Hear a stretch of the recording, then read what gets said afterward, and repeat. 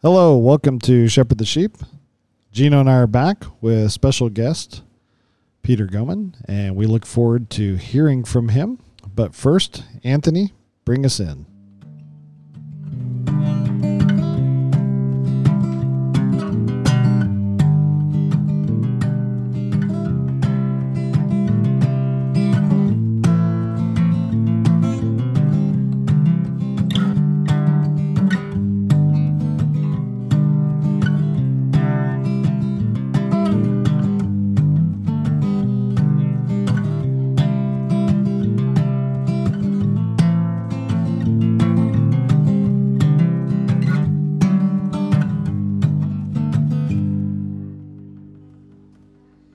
All right, we're back, and we have a special guest with us today, Dr. Peter Goeman. Doctor. Is it Goeman or Goeman? I heard both pronunciations. Oh, Peter? Most people say Goeman, but it is technically pronounced Goeman. It's a German variant.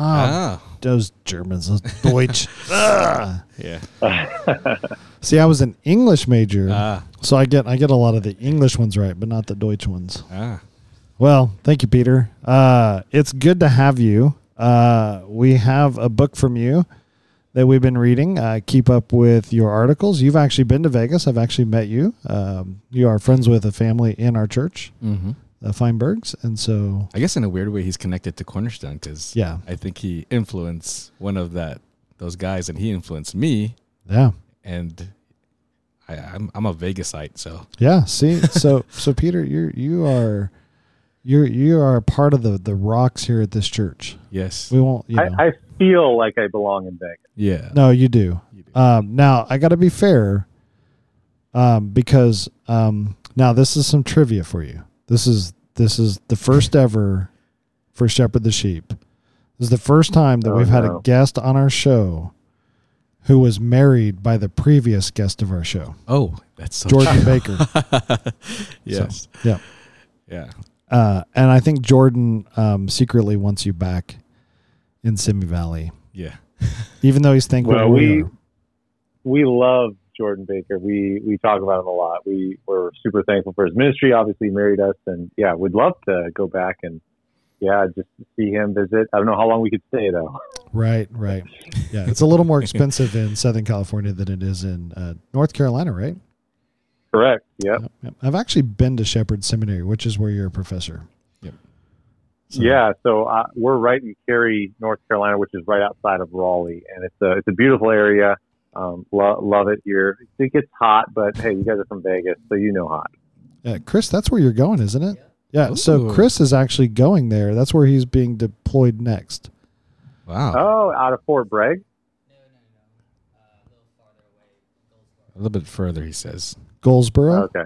Goldsboro. Yep. Oh, okay. Yeah, sure. Yeah. So maybe you'll see him one Sunday. Maybe he'll pop in and say hi because you are the shepherd of the young adults at your church.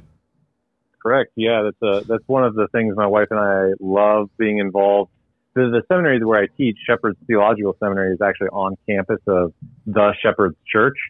And so we're involved with the young adult ministry, helping lead that. So that's, just a real joy in our ministry, just being able to walk through life with these young adults who many of them are unmarried, but we've had, I think I've done like 7 weddings over the last year. So there's a strong marriage contingent building up in that group now. So it's fun to see. Wow. So, wow. And you have one child, 2 children? So we actually have 3 now with another, Lord willing, coming in December. So, wow. Look at that. Yeah. We're trying to build up our, children are the only thing that, can demonstrate, our worthfulness here in life, so I'm being facetious, but I think they're just such a pride and joy in our lives to just give testimony of God's goodness. In fact, I'll give you this tip here. Obviously, I love the Hebrew language. And so for our firstborn, who was born in 2017, we named him Tobias, which is the Greek variant of the Hebrew word Tov Yah, which is in Hebrew, Tov is the word for good, and Yah is a variation of Yahweh. So our firstborn, we named Yahweh is good, just as a reminder of God's goodness. So we yeah, we just really rejoice in our children. We're so thankful to the Lord that He has given us some precious ones. Yeah, see, that's great. We named our first one Isaac because he was not planned, and we thought God was probably laughing at us because we were like, we'll have kids after seminary. Yeah. So, yeah. You can tell what class I was taking when we named our first one Judah. I was like, I was the Old Testament survey. Yes, perfect. So this is interesting. So you're Old Testament professor there at Shepherd's. Yep. All right, I'm gonna ask. I'm gonna deviate a bit from our pre-planned questions already. There's not a lot of professors that actually are full-time professors and have their foot in ministry. So there are some, but I've observed it's not 100%. Not in the way you're doing it, right? I mean, I think most of the professors I know go to church and are doing the one another's at a minimum, but a lot of them are not in some kind of like ministry leadership role. So maybe help me understand, like, or how has that kind of helped you, having a foot in the ministry role and a foot in the academia role? Like, what is that uniqueness kind of brought to the table for both academia and ministry, if you don't mind? Yeah, no, that's a great question. I think it's a really helpful one too. And I have to say at the outset that a huge influence in my life were two individuals. So Mike Grisanti and Will Varner at Masters.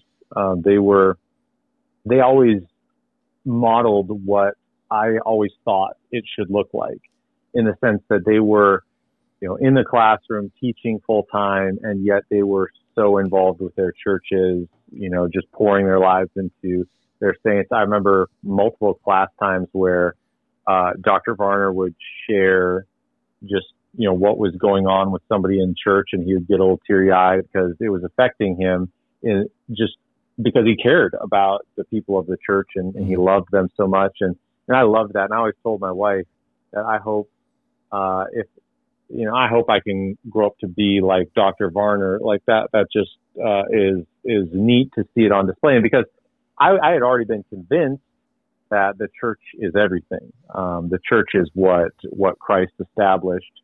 In academics, you have a valuable enterprise, to be sure, but really the church is the primary. It's everything. You can do without academics. You can. It's helpful, but you can't do without the church. And so I just really thought, as I was formulating my opinion early on in seminary, that the priority always has to be being involved in the church, for the church. Everything is serving the Lord that way. You can't make a huge break or a distinction. And so, as the Lord moved and sovereignly opened this opportunity at Shepherd's, because I didn't even know Shepherd's existed until Dr. Pettigrew emailed me and said, hey, would you be open to talking about coming here and serving? And the Lord just paved the way so graciously to do that for our family. And so we've been here now for 7 years. But one of the things that I think is the greatest just takeaway for being involved, not just on the academic side, but also within the church, is that you see the ramification of theology, or you see what really matters to people. I mean, it's tempting sometimes in academics to talk about, fad topics. There are fads and different things that happen on a cultural level that come and go, but that same thing happens in academics. People are talking about, the use of the Greek genitive, the use of the perfect, the middle voice, talking about the Hebrew, usage, cognate relationship with Akkadian and all those things. And half of your listeners just said, wow, that makes no sense. What did we just talk about? And that's the point, right? Yeah. The point is you can become really infatuated in those things. And it's really cool to be a part of those discussions in some ways. Well, I'm a nerd. I think it's cool. But on the real level, in the church, maybe 0.0001% of people care about any of that. Yeah. And I think it's so grounding to just really be humbled a lot of times when I'm, studying Hebrew, preparing lectures and things like that.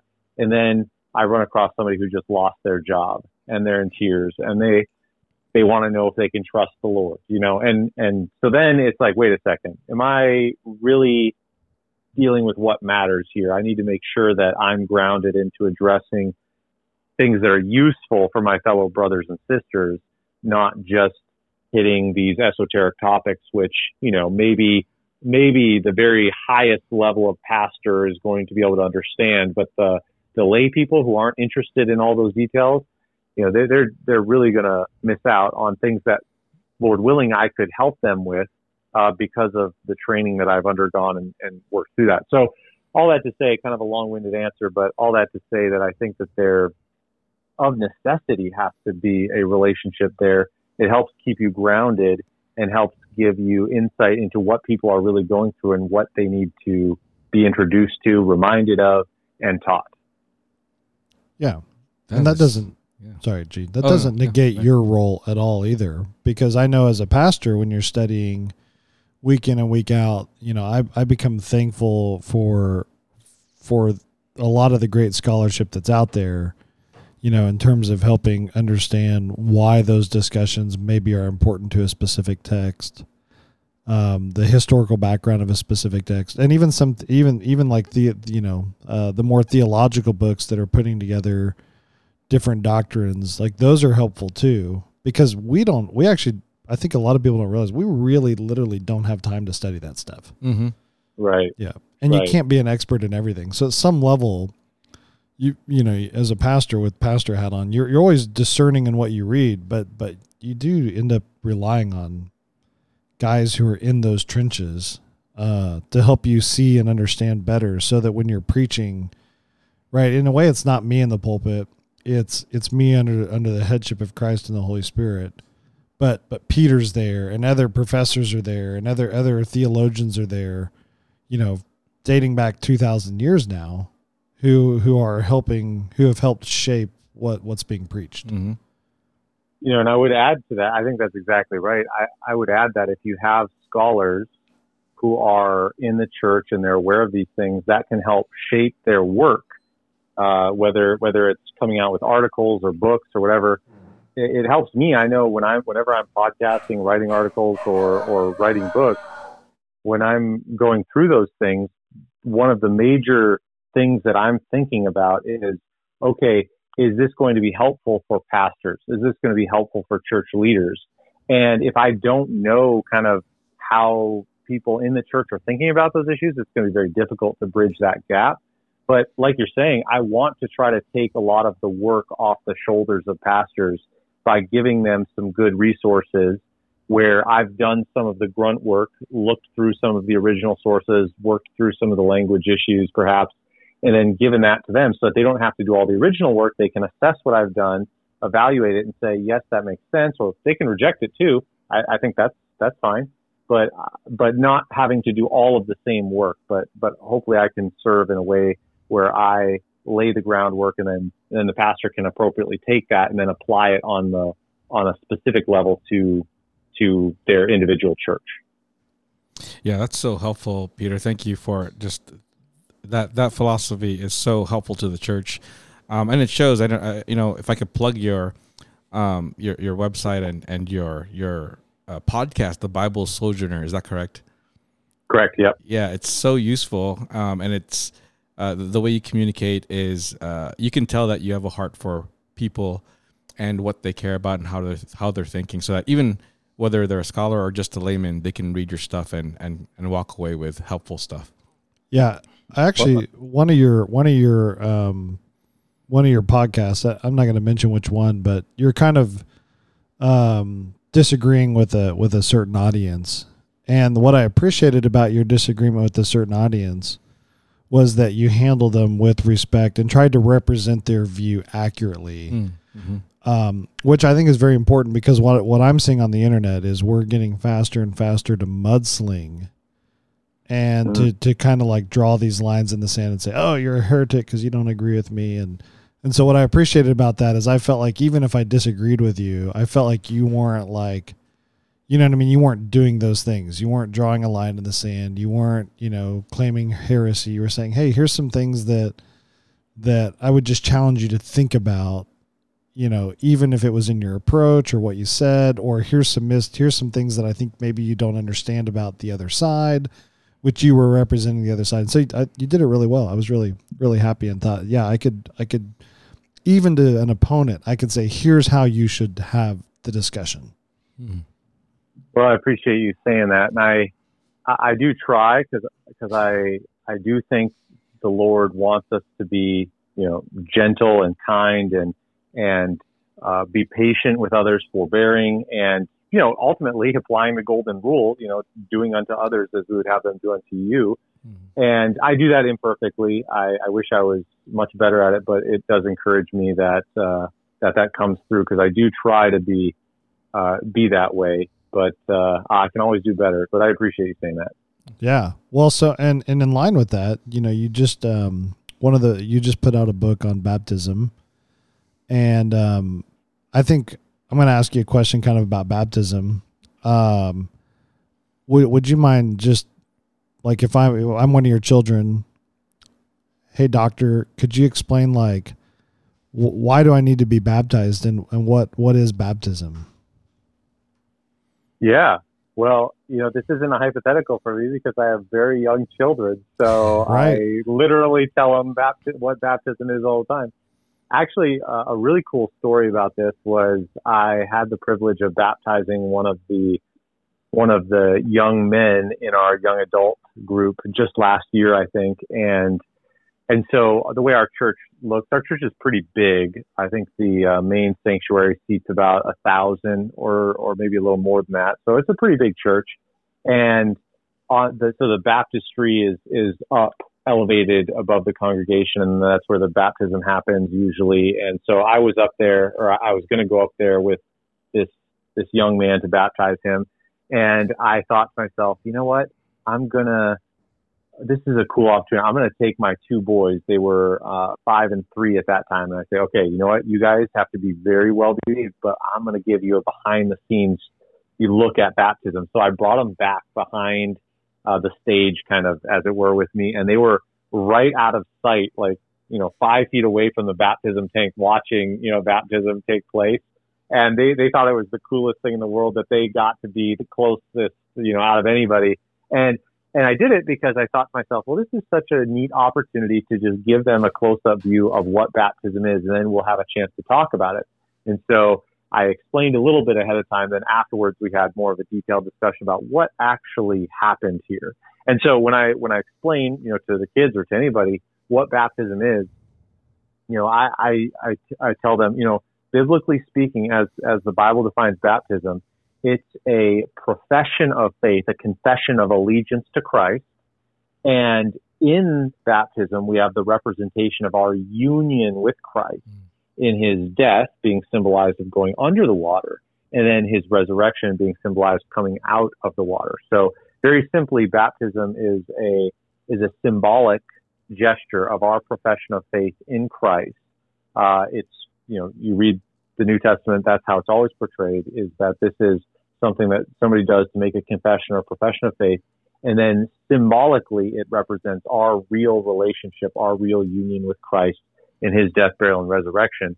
And it's through that union that we, as Romans 6 talks about, we walk in newness of life. So it's our confession of faith, our allegiance to Christ on a personal level, but on an objective symbolism level, it's representing our death to self, our union with Christ in his death, burial, and resurrection. And of course, there are many more details, but that's at the basic level when I'm explaining to my kids, this is how we start. And then from there, we can go out and talk more details. But, the follow-up, you guys might find this interesting, is on the drive home, they had little VeggieTales characters and they were practicing baptisms in the back car seat. So that was kind of fun. Mr. Broccoli gets dunked in the cheese sauce, of course. Oh, exactly. Wow. Baptize that broccoli. That's got to make the broccoli good again. Make that broccoli great again.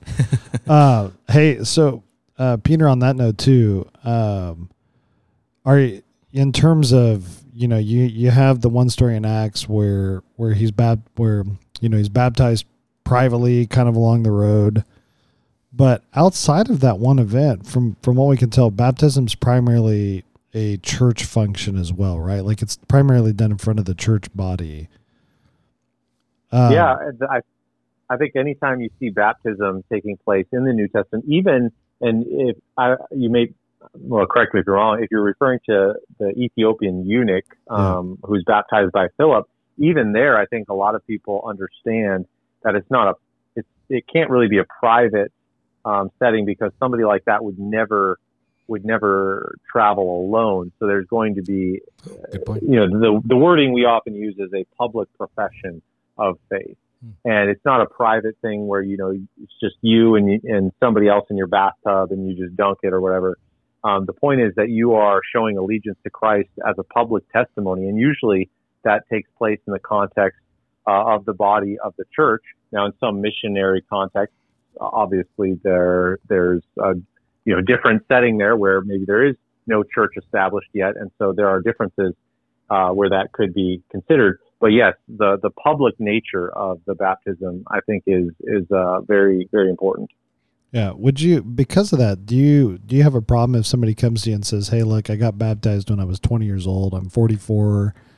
I feel like I understand the gospel better. I'm thankful for this church, and I want to be baptized in front of this church." Like, is that something like what's your take on that? Yeah. So I think that's a great opportunity for discipleship, just being able to meet with this individual, talking about what baptism is. And that would be, I would be more kind and patient in how I explain this to an individual who does this, or who would have this idea. But one of the things I would want to be clear about is that baptism is an unrepeatable act, meaning that it's meant to be done one time, symbolizing your union with Christ, and by definition, it can't be repeatable by the nature of what it is, with your perseverance in Christ, your eternal union with Him in salvation. But a lot of people might think, okay, well, I want to have affinity with this church, and so I want to be baptized here.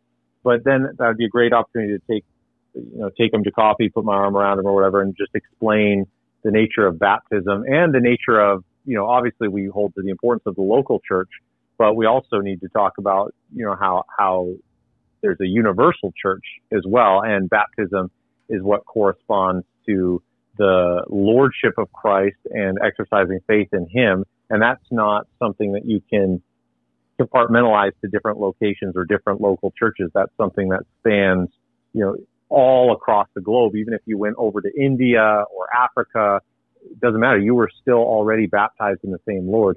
The only thing which is, and I think as Americans, we sometimes confuse this issue, but we've kind of divorced baptism from getting saved a little bit. And so if you go to other places in the world, they would kind of laugh at us in some sense, or be confused, because for many Christians around the world, to be a Christian means that we're getting baptized, because you can't be a Christian and not be baptized. But a lot of times we think in compartments, and we think, oh, I'm saved, I could get baptized some other time. But historically, that's not been how Christians have thought about baptism. We think of being baptized is what it means to be a Christian, because that is the pathway of obedience primarily to following Christ. Yeah, started reading more church history the last 5 years of my life. And I guess that even makes sense of that point too, because some of these guys, you almost scratch your head and go, wait a minute, do they see baptism as this, like, where regeneration takes place? But maybe what you're kind of saying is that relationship is so connected that maybe it's more synonymous, than kind of what we in America do, where we've distanced them a little bit. Well, there were definitely people who did view baptism as a means of regeneration. That's pretty well established in church history. But I think you're right. I think there are other people who were just following New Testament language. I mean, even if you read the New Testament, there are passages which seem like he's saying, well, I mean, flat out in 1 Peter 3:21, you have Peter saying baptism saves you. And you're like, well, what does that mean?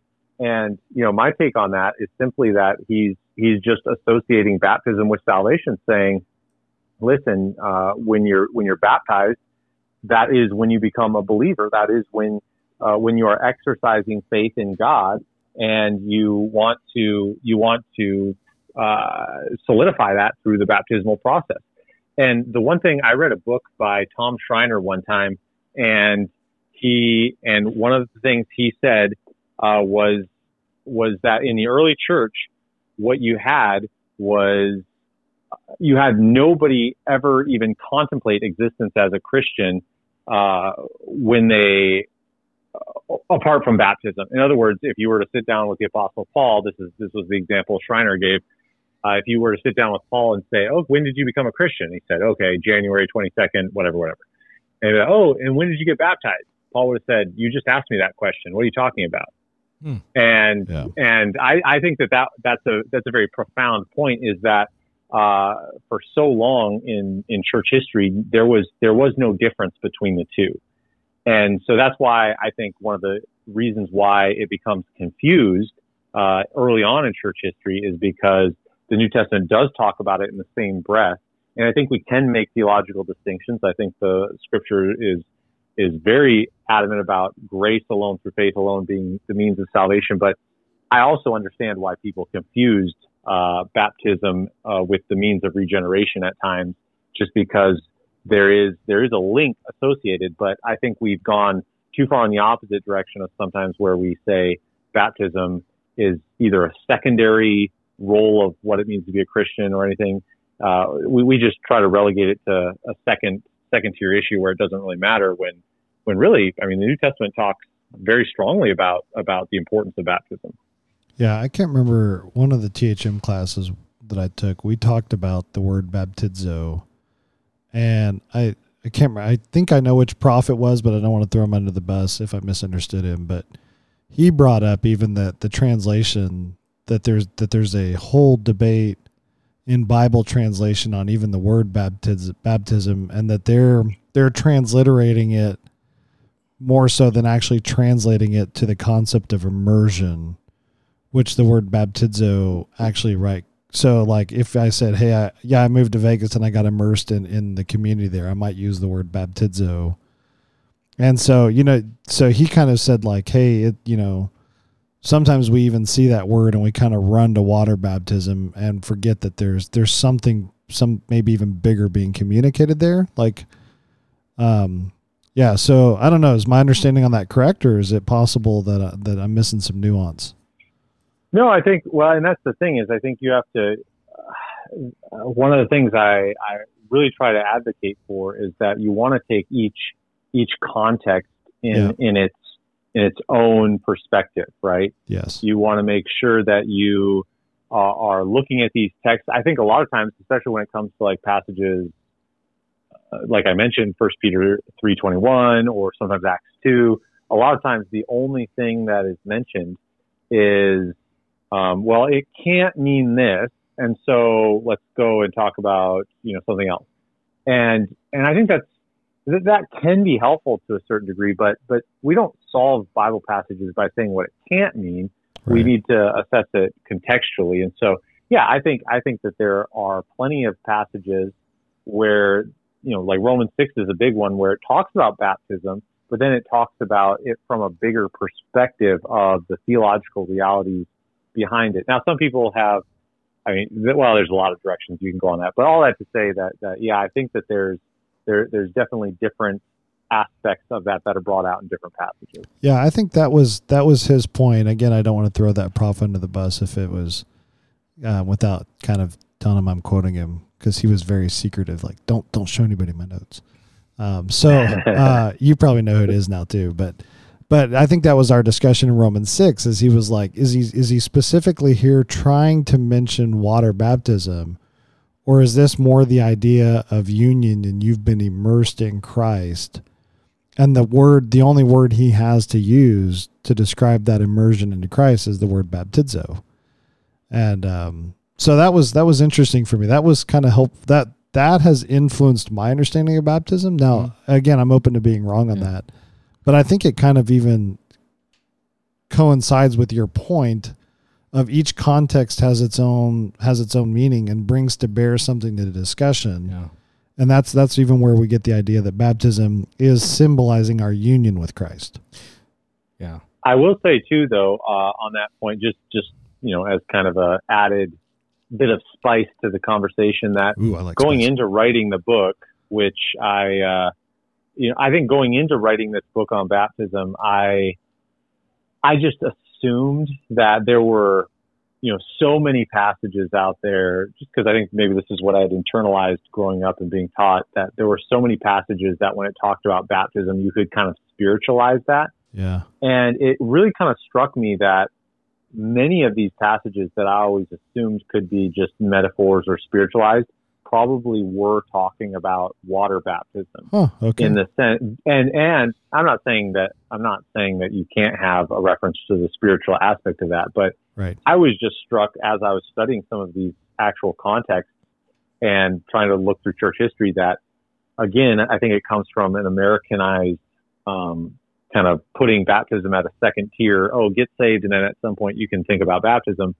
But for the early church and those people living in the New Testament, I really do think baptism, being immersed in baptism, I do think that had, I just think that was such a big part of what it meant to be a Christian, that it shows up in so many different places. For example, even in Titus 3, talking about in Titus 3:5, you were washed, regenerated by the renewal of the Holy Spirit. Well, I actually do think, and I can't prove this definitively, but I would lean toward the fact that he's talking about their baptism experience, because baptism was always linked with that repentance from sin and commitment to Christ. And so, yeah, it's one of those interesting, those are one of those interesting points where, you don't get to talk too much about it, when you're preaching or anything like that. But I do think it is helpful to just reassess those sometimes, saying, I think maybe some of these could be interpreted as water baptism. And there's nothing wrong theologically with that. And there's either way, it could work. You're still within orthodoxy. But I do think, as Christians, we ought to give more prominence to baptism. And of course, I'm biased because I wrote the book on it, right? So, whatever. Right. Well, but I think to your point, there's, it's interesting because, your point's very valid. Even as I read these church history, right? Baptism is definitely like the way they beat that drum compared to the way the American church beats that drum is we're not using the same drum, and we're not using the same drum beat. And it almost makes sense that drum beat's beating louder, which actually then helps me explain why somebody might confuse and say something like, well, you can't be regenerated unless you're baptized. And so that relationship's almost so close that I can understand why somebody would make that statement, even if I disagree with that statement, because I agree with you that we're justified by faith alone in Christ alone as a gift by God's grace. It's not the actual symbolic act of even if you just sprinkled, right? Like, even though I disagree with sprinkling, and I'm in the immersion camp, right? But I'm not going to say a brother who's been sprinkled hasn't been baptized. If he wants to call it his baptism, okay, I'm not going to fight that battle with him. But all that to say that, like, I can see why that linkage, and I think your point's valid, right? It is possible. What did Titus's audience hear? And when he said washed, like, if baptism was made a bigger deal in church history, right, they might have been like, oh yeah, when I was baptized because, you know what I mean? So I think your point might be valid. Well, is there something missing in the modern reader's mind that was there historically? New Testament people of that time, when they heard the word baptism, was that like, for today, if someone wanted to join a gang, well, prove it, like get jumped, you know what I mean? Or go through this process. Was the idea of baptism, I'm assuming it wasn't necessarily a Christian practice only, right? Or was it? And that's a bit of a debate, but okay. You're right. I think the evidence is almost insurmountable that there were other baptisms or immersions going on. I think basically so there are two other ones that we know about for sure. There was actually a Jewish proselyte baptism. So if you converted to Judaism, part of the process would be you would be immersed as part of a washing and a cleansing to convert to Judaism, basically. Now, the only issue with that is that we don't have record of it before, I think, the 2nd century AD. So we're not sure if that was actually in practice during the time of Jesus yet or not. Yeah, but the one that, go ahead. Oh yeah, because I was just thinking about John's baptism, and where he got that. Exactly. And so John's baptism, I think, most likely comes from these ceremonial washings, which were present already, even from the Old Testament.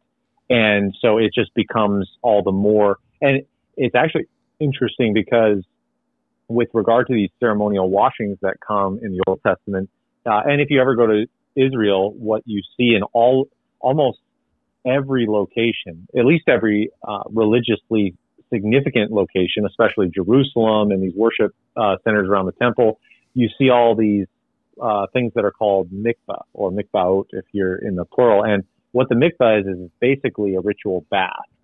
And so during the time of Jesus, if you were going to approach the temple, you would go down and you would dip in that water to cleanse yourself, and then you could approach the temple.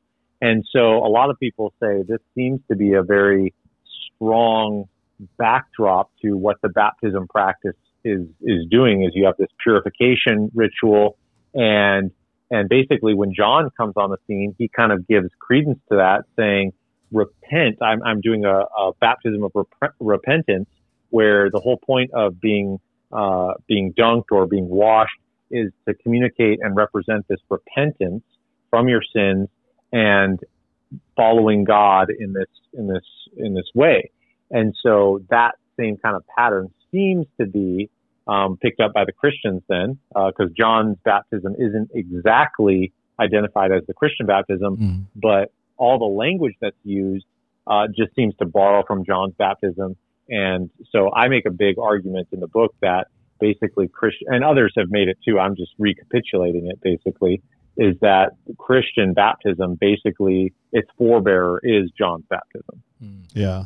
Well, and a huge component of what you said earlier too, kind of to shift to a different detail, is that it is a profession of faith. And I know that's hotly debated in church history and among, if I sat down people from, 12 different denominations and said, you can't get up from the table till you agree, they would just all die at the table. But right in your understanding of baptism, based on your research from Scripture, is we're talking about what we see in Scripture is habitually the people that are baptized is because they have accepted Christ and trusted their soul to Him, and repentant of their sin, and they have faith in Christ. Yeah, absolutely. It's interesting. You say that not very many people could agree on that, and that's true to a certain degree. But I would also say that even people who would disagree with me on baptism, my dear friends in the Reformed Paedo-Baptist community, they may disagree with me on some ins and outs, but actually they would probably agree on the fact that baptism is a profession of faith. Now, the issue is actually is that all that it is, or is that the only place that it's present, or here's the issue, and I'm thinking specifically of a quote. I was just trying to look through it because as soon as you said that, I'm like, oh man, if I could find this quote, it'd be great. And I actually just found it. And because in my book on, not to continually refer to my book, but you brought it up. You did write it. It's your fault. You should. No, you should. It's not. You're not self-grandizing yourself. This is like, yeah. And well, the reason I brought it was because this was one of the things I was debating in my mind was, okay, is this something that we could all agree on, that baptism is a profession of faith? And lo and behold, John Calvin actually has a few quotes where he actually says that. In fact, so this is actually page 176 where I give one. There's a couple of these quotes that he has, but John Calvin is the premier defender of infant baptism, and he is the herald of Reformed theology, and so respectable in so many ways. I've benefited from so much of his work, and this is an area where he and I agree, right? And so this is what Calvin, who's himself a Paedo-Baptist, says about baptism. He says, but baptism serves as our confession before men. Indeed, it is the mark by which we publicly profess that which we wish to be reckoned, or that we wish to be reckoned God's people, by which we testify that we agree in worshiping the same God in one religion with all Christians, by which finally we openly affirm our faith. So, I mean, wow. It's one of those things where I say baptism is a confession and a profession of faith before men. And even John Calvin says that. Yeah. So it's not that in my mind. I know you said it very delicately about saying, well, maybe people wouldn't agree with that, but technically, even within the Reformed community, this has always been, the main idea is that baptism is a profession of faith. The only difference, and that's when you get into the weeds of, as my book does, of the infant baptism versus believers baptism, is the big question then is, if it's a profession of faith, then how can you baptize kids or infants? Kids are fine, but infants who can't profess faith. And so Calvin has answers to that. Other people have answers to that, of course. Yeah. And, I know we can get into that. We can get into other things. There's so many things we can talk about. But my big point is that even those who believe that you can baptize infants, they would still hold to baptism, or at least most of them would hold to a baptism as a profession of faith, just because it's very, very clear in the New Testament that that's what's going on in the stories in Acts. Yeah, it's interesting. Carl Trueman, in his book on Grace Alone, at the very end, he actually even says, if we kind of throw out the disagreements that all the baptisms camps have, we actually agree on a lot if we're willing to realize there's actually a lot of agreements. And his point is connecting that to, even all of our universal understanding of the role of God's grace in baptism. And so, yeah. So you're right. And I know a little oversimplification on my part, but, I know we're probably not going to solve that debate ever in our lifetime. Right. Right. I always tell my friends that I disagree with on baptism, I'm not going to nudge you around the banquet table and say, see, I told you so, but, who knows? They're going to get to heaven. They're going to have something, and they're going to be like, see? I'll be like, yeah, okay, that was funny. Yeah, well, we all are, Yeah. Not glorified yet, so, yeah. But I think that's helpful. We definitely in Cornerstone are on the believers' baptism, which is what it's called. And like you just noted, not trying to say that those who disagree aren't acknowledging the role of faith in baptism. But right, that's what we call the non-pedo view, right? Believers' baptism. Right. Yep.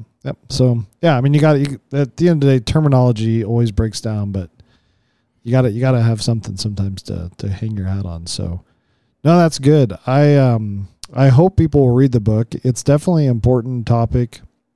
It is interesting to me that we kind of have, I hate to use the word sacrament, we kind of have two elements in the church that are very visual, because we, coming from the circles we do, we talk a lot about preaching, and so I'm not downplaying preaching.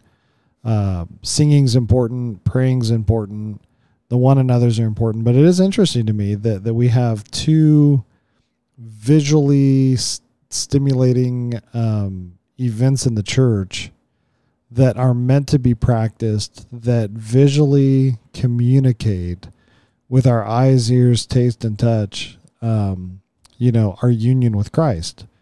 And one of them is baptism and the other one's the Lord's Supper. And so, even 2,000 years later, when with all this technology, God knew, hey, one day they're going to have computers, but this baptism thing is still going to be important. And even the Lord's Supper, and they both communicate union. And to me, that's amazing. Yeah, I think in the Lord's Supper, what's unique is we almost proclaim our union together in Christ. And in baptism, there's a union. We're proclaiming or affirming our union with Christ. That's the way I've been kind of working it out in my head. And there's a beauty to that. So, yeah. Yeah. No, I think that's great. Yeah. So next up, Lord's Supper book. There you go. Somebody else actually said that too. I'll consider it. I honestly have like half a dozen short list of books I'm trying to work on here or there, and so, but that is one of them, because I actually, I'll give you just some more added salt and pepper for the podcast here, is that I've become more and more convinced that the new covenant sign is not baptism but the Lord's Supper. And I don't know, but that's controversial for some people. Some people are like, oh, that's crazy. But I just think, a lot of times we just assume, in fact, the multi-author volume that came out, I guess it was probably like 15 years ago now or something, edited by Schreiner, and I think it was Will Schreiner and Wright, I think. I can't remember the guy's last name, but they basically, in the subtitle, it was Believer's Baptism, the New Covenant Sign. And I think a lot of people just assume that it's the New Covenant sign, but I think if you actually go through the text, nowhere is the baptism called a covenantal sign. Nowhere is it referred to as a seal of the covenant. I think we run into some problems, especially if the New Testament or covenantal signs were typically repeatable, or there's some sort of permanent mark involved with them, like circumcision or the rainbow. And so baptism doesn't exactly fit those categories. And I think the Lord's Supper is actually utilizing that kind of terminology elsewhere. So anyway, I have thoughts for how that might work, but maybe it'll be a little too controversial for people. Well, I always remember, like, if they're like, hey, Peter, could you write a book on the Lord's Supper? The best pastoral answer to give is, let me pray about that. Yes, exactly. Yeah, but I actually might be with you on that. In 12 years of ministry now here in Vegas, 12 or 11, I don't know. I'm not a math guy. So we've come to see that the Lord's Supper is a way bigger deal than I thought it was when I left seminary, and to the point to where we're every other week, and might at some point try to figure out how to go every week, and actually even moved it from the end of our service to the middle of our service because of, it's gospel proclaiming, reconciling, the way it encourages reconciliation, counters legalism. It's not a reward for the righteous, right? It's a gift of grace to the needy. And so, that's actually an interesting point. I'll probably be dwelling on that for a while because, my knee-jerk reaction is that's a really good point. Yeah. So, yeah. That's some good spice there. Well, hey, if I can convince you guys, maybe more people will buy the book when it comes out in 30 years. Yeah. The reality is that you can't use me as a test case because I know I'm weird. So, it's good. So that's helpful. So that's interesting, right? Because Old Testament scholar writing about baptism, and I think that's even, in my young Christian years, you're like, what does an Old Testament guy know about the New Testament? But that's what's interesting. Dr. Barrick, of course, blew that out of the water when he started like, well, in the Greek it says this. You're like, okay, wait a minute, I got to quit like thinking just because you specialize, right? Just because you specialize in something, you know Christ, you have a relationship with Him, and that doesn't make you not able to navigate. And I read the New Testament too. What? So, that's crazy. That's crazy. Stop. So, yeah. But to be fair, Paul preached out of the Old Testament probably most of the time. It's true. Yeah. Very true. Yeah. He took his own letters and preached it. That's what he did. Well, yeah. Hey, so so kind of switching gears a little bit. Baptism. So just kind of summarize what I heard you say about baptism is a confession of faith of your union with Christ, and the washing, right? The immersion symbolizes the death, burial, and resurrection of Christ. And so there is our public proclamation that we are united to Christ, that we've placed our faith in Christ, that repentance is there, and that we want to be identified as God's children through the baptism publicly. Right. Yeah, love it. Okay. So, different topic. Interesting enough.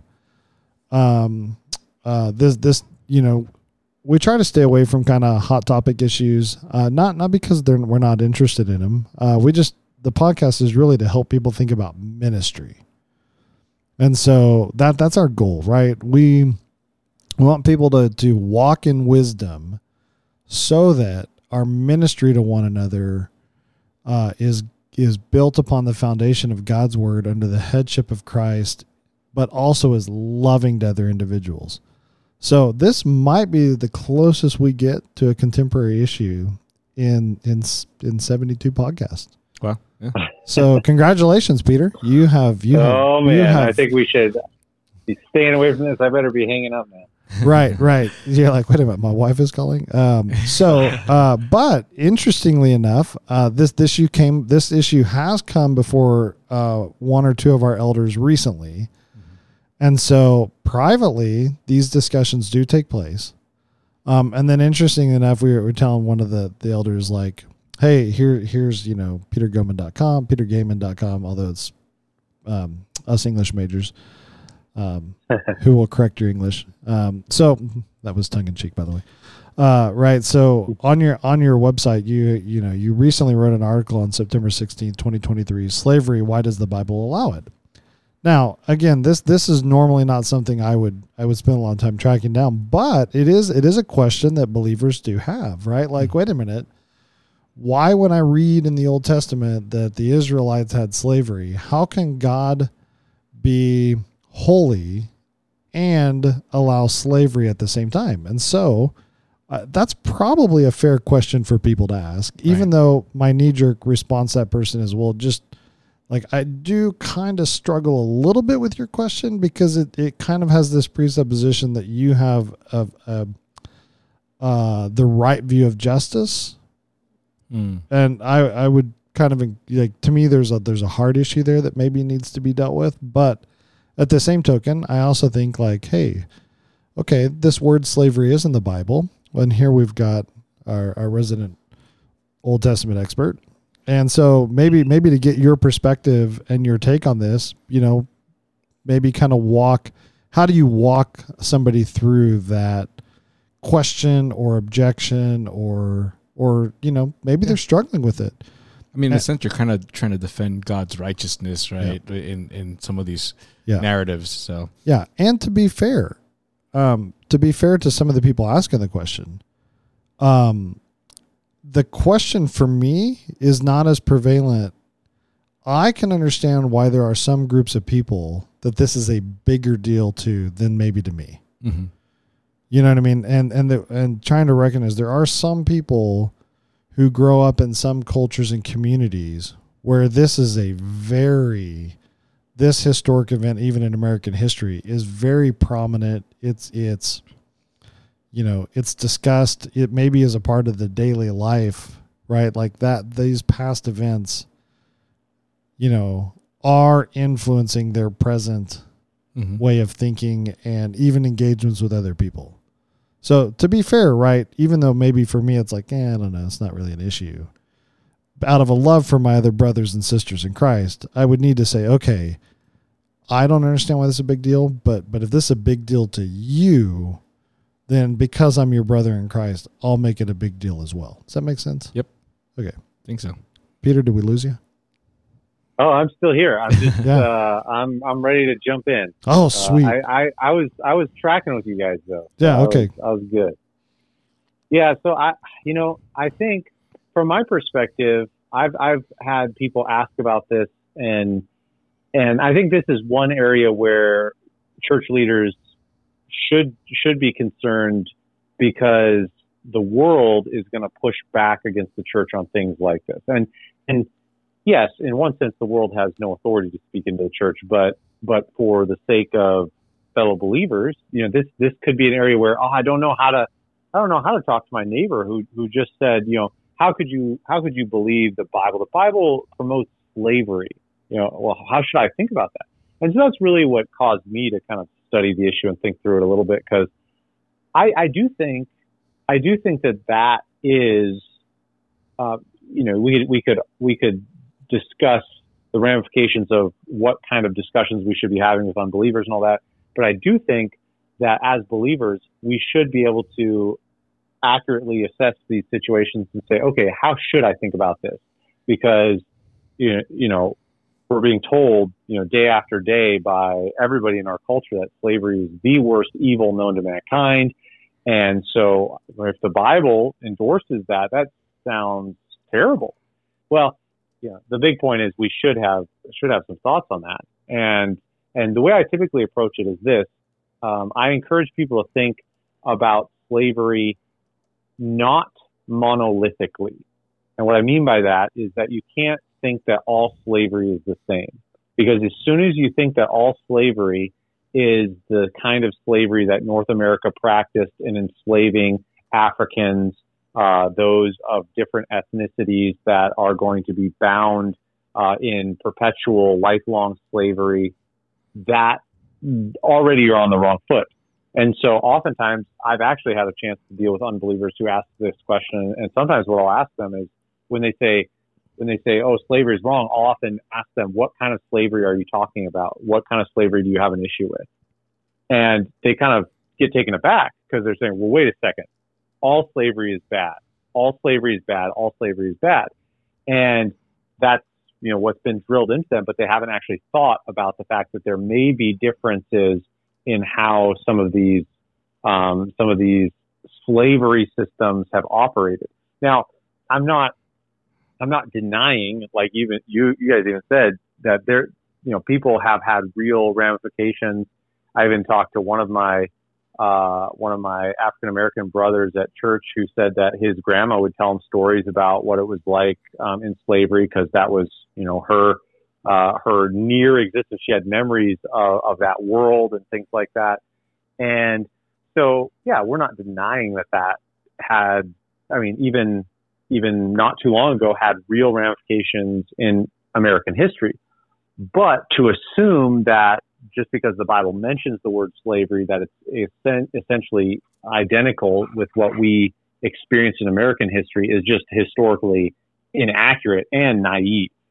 And so really, I think that needs to be a correction right out of the gate, is that the Bible has a different context with slavery. And so Old and New Testament actually have slightly different issues with regard to this. I'll make some comments on Old Testament slavery, but you know, I welcome if you want to ask follow-ups on New Testament or anything. But with regard to Old Testament in particular, a lot of the slavery that was involved was, a lot of the laws that detailed slavery was actually inter-Hebrew slavery. And what I mean by that is Hebrews, quote unquote, enslaving other Hebrews. Now, some of our English translations actually use different language just because of, oh, slavery is bad language. And so they'll say things like indenture or serve or anything like that, right? But really the component of Israelite law was that there were times and situations where a Hebrew man or woman sometimes would be enslaved to a fellow Israelite. And now here's the difference, okay, or here's the key contextual factor to that, is that their world was so different. I mean, they didn't have banks.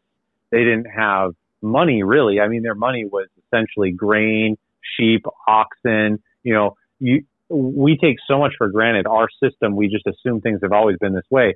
But ask yourself, what would you do? This is like for the listener and everybody. What would you do if you owed a debt you couldn't pay? What would you do if you owed a debt you couldn't pay? Well, you know, we have recourses for that. We could borrow money. We could do all those things. Now, ask yourself the question: what would you do in the Old Testament world as an Israelite if you owed a debt you could not pay? Well, they didn't have as many recourses. Basically, their only recourse was to hire themselves out, to enslave themselves to a fellow Israelite, to work off their debt.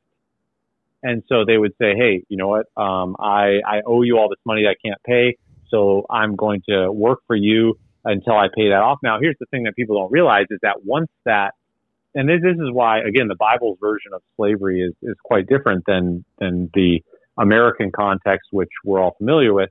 In the Old Testament world, if you owed let's say you owed 2 years worth of wages or something like that, you work for 2 years and you're no longer a slave, you're set free, right? But here's the thing: even if you owed, let's say you owed 30 years of wages. Let's say you really did not know how to run the Israeli stock market at that time. Whatever. Obviously, there's no stock market. But let's say you really blow it, you lose all this money, you can't pay, you have 30 years of work. Well, the maximum amount of time that you could be enslaved to work off that debt was 6 years. So they had built into the system that there's a way that you can you're always set free every 7th year for the sabbaticals and celebrations, and your debt is forgiven and all that. And so the maximum amount of time you could work off that debt. I mean, technically you were a slave, but the maximum amount of time you could work off that debt was 6 years, and then the 7th year you'd be set free, even if you owed much more. So there is difference there in how that would work. Now, I've had some people tell me, that sounds a lot like the military to me. It'd just be like people say, the military pays for my school, but then I have to give 4 years or 8 years to military service. They tell me what to do, when to stand up, when I have a chance to go visit my family. They rule my life. Well, that's essentially what's going on in a lot of the Old Testament perspectives of slavery with the Hebrew Israelite slave relationships. Now, there was other versions of slavery as well for foreigners, but in those cases, it was usually giving Israel's enemies a chance to live. Now, Israel was actually forbidden from taking offensive war against their enemies. They were not supposed to go on, apart from the conquest of Joshua and Caleb and that generation of Israelites, they weren't supposed to engage in offensive war. But if in the course of war, they were engaging against their enemies and they achieved victory, they were to offer slavery as an option for the people who had been the aggressor against them, which, again, we might say, how dare they? Well, it's that or engage in a battle to the death. I mean, is it death or slavery? What's better? And really, slavery in that capacity would largely be you can stay in your city, but when you're working, you're going to have to pay us out of your working. You're going to have to tithe to us and pay your tribute and all of that. And so, yeah, I just think all that to say that was a lengthy answer, but I just think a lot of people want to give this one shot, uppercut to the Bible saying, I got you because the Bible talks about slavery. But I think we really need to be careful and think through, what exactly, let's define what slavery actually looks like according to the Bible. And, this might seem controversial, but I think the way that I just described slavery operating in the Old Testament isn't really that offensive. I think we would talk about, this, in a fallen world where people lose money, they have to pay their debts and things like that. This seems to be, especially in light of the cultural context in which they were, this seems to be a very workable system. And in some ways, this is the really controversial thing. In some ways, it actually works better than our system, where we often just send people to jail and just say, oh yeah, well, you have to go to jail. They don't actually ever pay off their debt because jail doesn't, or worst case scenario, being in jail, people are paying off the debt to the state instead of to the person that they owed the money to. And so it's all a mess. And so all I'm saying is don't be too hard on the Bible. I mean, we live in a different cultural context, but I think there's good ways to think through these views. So I do have a question. Not just the heart of slavery, at least North American slavery, was a devaluing of the humanity of people. They were looked at as less than human. And I'd imagine like slavery was in every generation, every culture at some level, right? In the Near Eastern cultures of Old Testament times, was a slavery in other countries? I'm assuming they're different the way they did slavery versus the way the Israelites did slavery. Is that correct, or am I reaching? Yeah. Okay. No, that's actually a great observation, and now I have to flaunt my ignorance a little bit here because I'm aware, I know where it is on my computer, but I can't take time to look for it. But there's an article that I read a few years ago. I just wish I had better memory, where it's a comparison of Hittite laws on slavery and the biblical laws on slavery. And it's not even close. I mean, this evidence is out there, but you compare the Hittite version of slavery compared to the biblical version of slavery, and it's night and day. Mm-hmm. I mean, Hittite forms of slavery were a lot more demeaning of their slaves. The slave owners could do a lot of different things. You read the biblical laws on slavery. This is how you need to treat them as fellow human beings. In fact, if you hurt them in certain ways, you have to let them go, and you need to give them their freedom without them owing anything.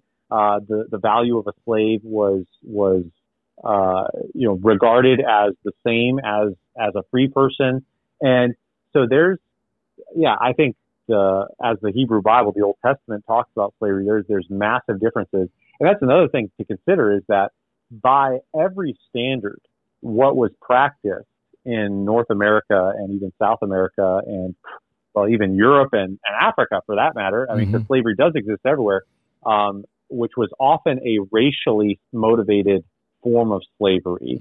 So this racially motivated slavery and demeaning and devaluing of human beings, no laws against mistreatment of individuals and all that. Well, that would be wrong on every level according to both Old and New Testament descriptions and expectations of how that should have been in operation. So yeah, I think we can all agree about the atrocities and just terrible nature of what we've seen with regard to slavery. But it's just a really good thing to remember that slavery has always existed in different forms, in different contexts, and we can't just broad brush everything, saying everything is the exact same. I think ideally we're very happy that we are in a system now where there's so much more flexibility that people don't need to work for a specific individual. They can get a loan and then work really hard to pay that off or something like that. And that gives a lot more flexibility. But really, that is quite similar to what the Old Testament was trying to do to begin with. Yeah.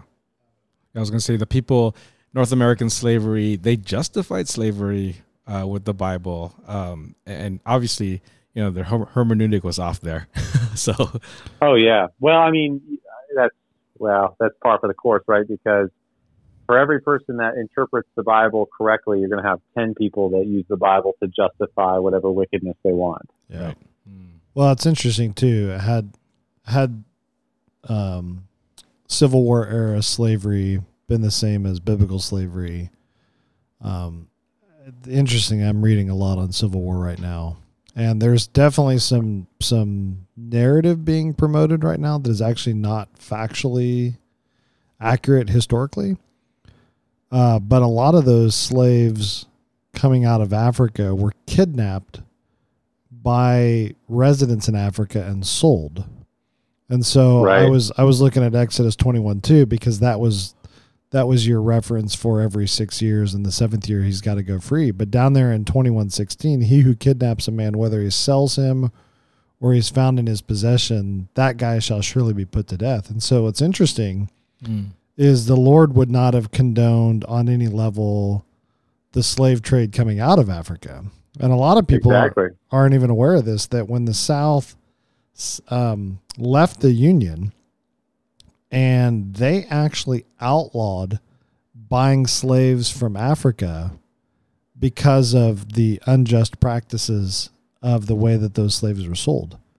So it's interesting how it almost, it's speculation because the Civil War ended it. And again, I'm glad the Civil War ended the American style of slavery. Right. Cause it's hard to say, yay, slavery, right? Like no way do we want to advocate that.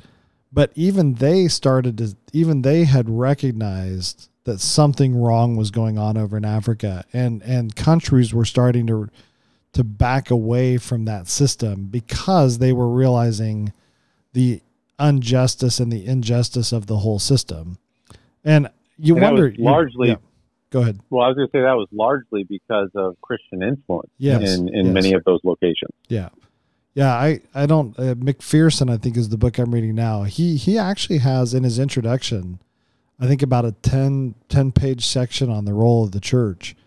And he starts talking about how pastors were starting to bring to bear the sin of slavery and why the system was corrupt. And so you started to actually have even a splitting in the denominations. And there were a lot of pastors and believers in the South that were against slavery, just like in the North. And then a lot of people don't realize this. You actually had people in the North that didn't care and were pro-slavery. So it's like when you said earlier, nothing is as monolithic as we make it out. This is the same issue. Nothing is monolithic in the issue. And that's the problem is we recreate these narratives, and we probably at some level are unfortunately creating the sin of misrepresentation at some level too, because we're maybe sweeping the brush too broadly. So I mean, at the heart level, even with the abolishment of slavery, it didn't mean they changed their mind about the devaluing of human life. That's true. So they still thought less human of certain cultures or certain peoples, even if they were pro abolishment, which is interesting. Yeah. So in the New Testament, my take on the New Testament slavery was always more of an indentured servant style of slavery that was being practiced in the Greco-Roman era. Is that accurate? I mean, I didn't read your article on it, by the way. Is that the you take knew it was you there, took? you just didn't read it. Well, you don't read everything that I write. How dare you? That's all. I almost have it. Yeah, it's because the scratch and sniff wasn't working, and so it was hard for it was. I need that, not words. So yeah. No, I'm still working on that to get that digitally. Thank you. Format that way. I think that comparison can stand. I mean, you look at New Testament again. New Testament slavery is largely taking place in the Roman world, and the Roman form of slavery. It's interesting when you research this. A lot of the slaves actually were more well educated, and in some cases had quite a high social status than their masters. And so one of the things I point out in my article, and there are lots of academic treatments on this, but the social status of slaves was largely unhindered. And part of the reason that's possible is because slavery wasn't based on race at all in Rome. I say at all. I'm sure there are probably some exceptions to that. But by and large, you walk down the street of Rome and you have, massive amounts of slaves, but there's really no way of telling, who is who. You just have massive amounts of slavery. In fact, there are some differences statistically about how many people were in slavery, but some historians estimate as much as 30 to 40% of the total population was slaves. And it gets more complicated because some slaves, while they were slaves, could actually own other slaves. And so it's really kind of a weird hierarchical system. It is, so there are some complications there, but usually, you would have these slaves who would they would exist in servitude of some capacity. They could be a tutor for a young child. They could serve militarily. They could do all sorts of things. But some of the historians I was reading about that said that it was usual for slaves to be freed around the age of 30. And part of that sequence of events, those slaves would then join society as free persons and buy their own slaves, and the cycle would just continue. And so I guess the way I would look at it is it's less absolute, it's less finalized than how we often think of slavery being like, oh, because you have a certain skin color, therefore you are always a slave and you will always be viewed as a lesser individual. But in Rome, it wasn't really like that. You had this mixing pot of different ethnicities, and your skin color never really determined whether you were a slave or not. It was simply a matter of, again, some estimates were 30-40% of the total population were slaves. And so again, it's a different kind of, everyone wants to just, again, label everything the exact same, but there is definitely some differences between how the Roman world practices slavery versus the New Testament, or versus our contemporary context with African slave trade coming to the Americas. That's helpful. I think in the end, I think like God is still holy, right? And he's still right. And it doesn't mar his character in any way. We're importing our version into, a different culture, different time.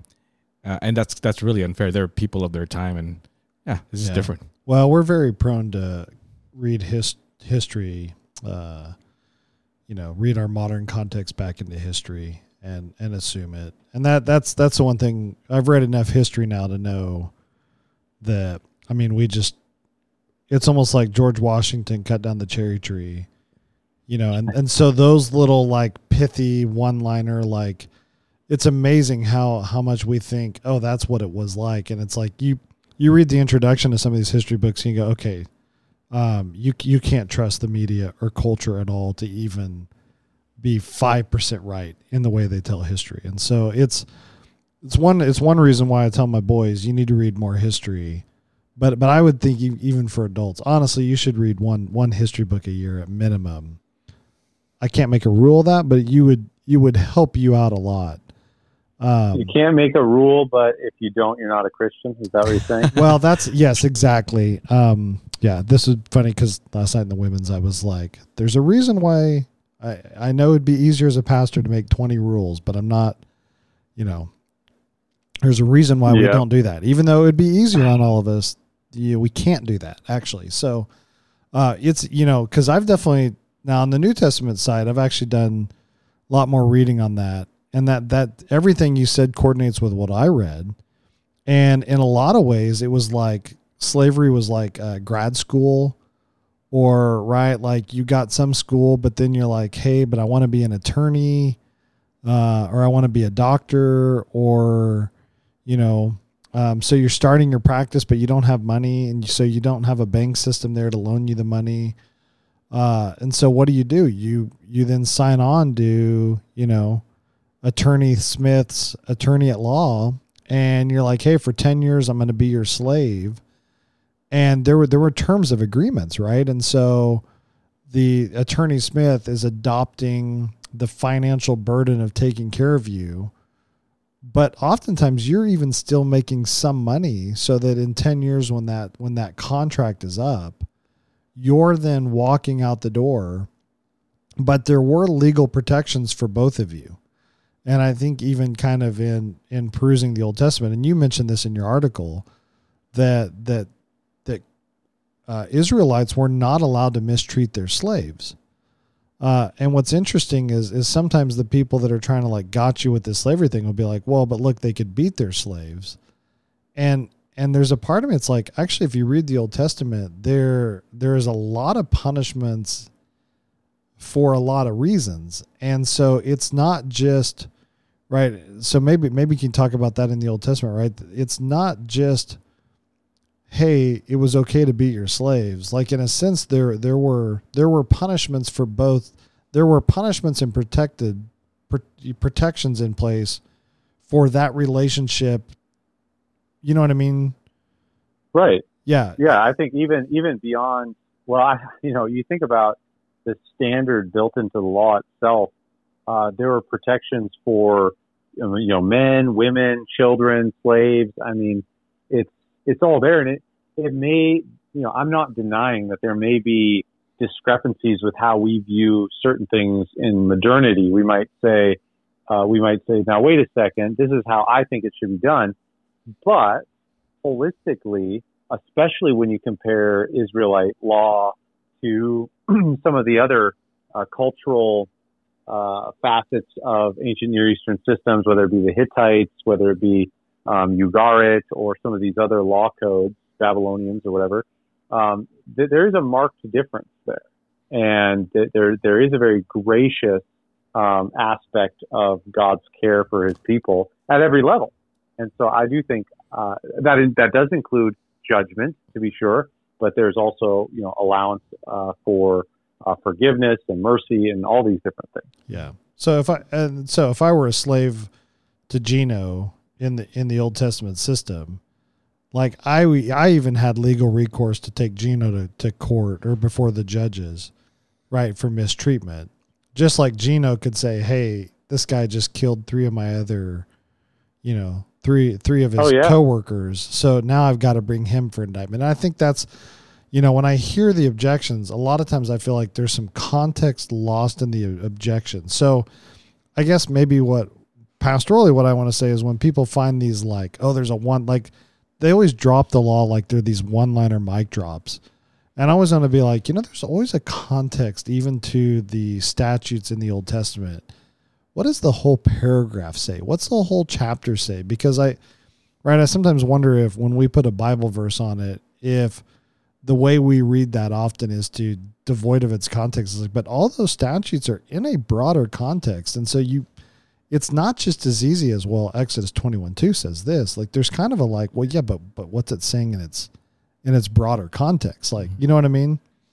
Right. And I would even add to that saying laws need to be interpreted holistically in mind with other laws. And that's something we often miss, is that we assume each law is isolated, but the reality is that the judges and the elders of Israel would interpret a situation, bringing multiple laws to bear. And of course, there are famous examples of that. One, I don't know if we want to get into this, but in Deuteronomy, it talks about how a certain woman who's not engaged to be married to anybody, if she gets raped, it says she must marry her rapist, essentially. And people look at that law and they say, oh, that is just so unkind for God to force a woman who is raped to marry her rapist.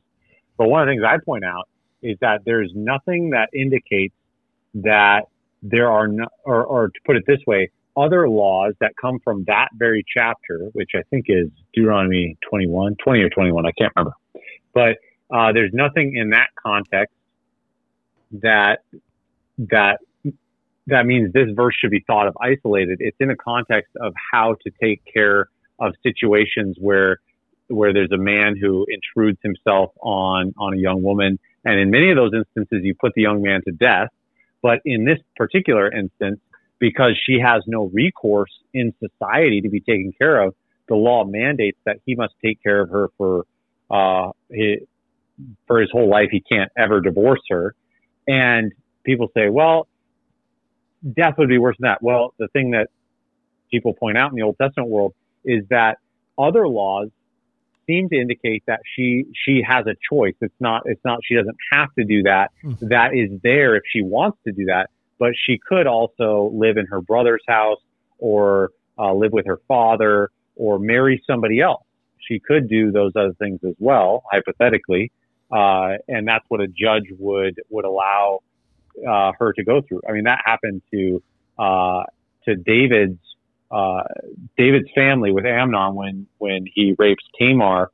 Tamar ends and goes and lives in her brother's house instead of being married to Amnon. So we have examples of that even in the narrative. And so it's just a good reminder. The whole point, I know, is a controversial example, but the whole point is that you have to remember that a lot of these laws are not meant to be exhaustive, that they are also being applied in specific scenarios. See, and that proves our point that here in Cornerstone, we've been trying to inform our people. A lot of following Christ requires wisdom, not rules. And so it's interesting what you just brought to bear is even these Old Testament laws require wisdom in order to flesh them out of what that really means. And that is, which actually then makes the people raising the objection look a little more foolish, because you know what I mean? It's their right. It's like almost in the hey, if you want to try to gotcha, actually, the misinformed are going to look more misinformed by the gotcha statement. All right. Hey, Peter, it's been great to have you. We'll try to have you on again if that's okay with you. We didn't talk about the law. Yeah, we have so many now Old Testament questions we need to ask. And I love that, right, even with the the New Testament perspective. I almost said the new perspective. That would have got us in a lot of trouble. Right, with the New Testament perspective, bringing to bear. And so I appreciate your work. I appreciate your book. Thankful for your time together with us today. So we'll keep reading your stuff and keep pumping it out. Thanks so much for having me on, guys. It was a lot of fun. Yeah. All right. Well, we'll close you out with Anthony and then say goodbye off air. Is that fair? Sounds good. All right. Again, thanks, Anthony. Anthony, one of our guitarists in corporate worship. We'll keep baiting him, and one day he'll listen, and he won't know that we owe him like $5 million. I know. We're going to owe him so many lunches at some point. Yep. All right. All right. Thanks, Anthony.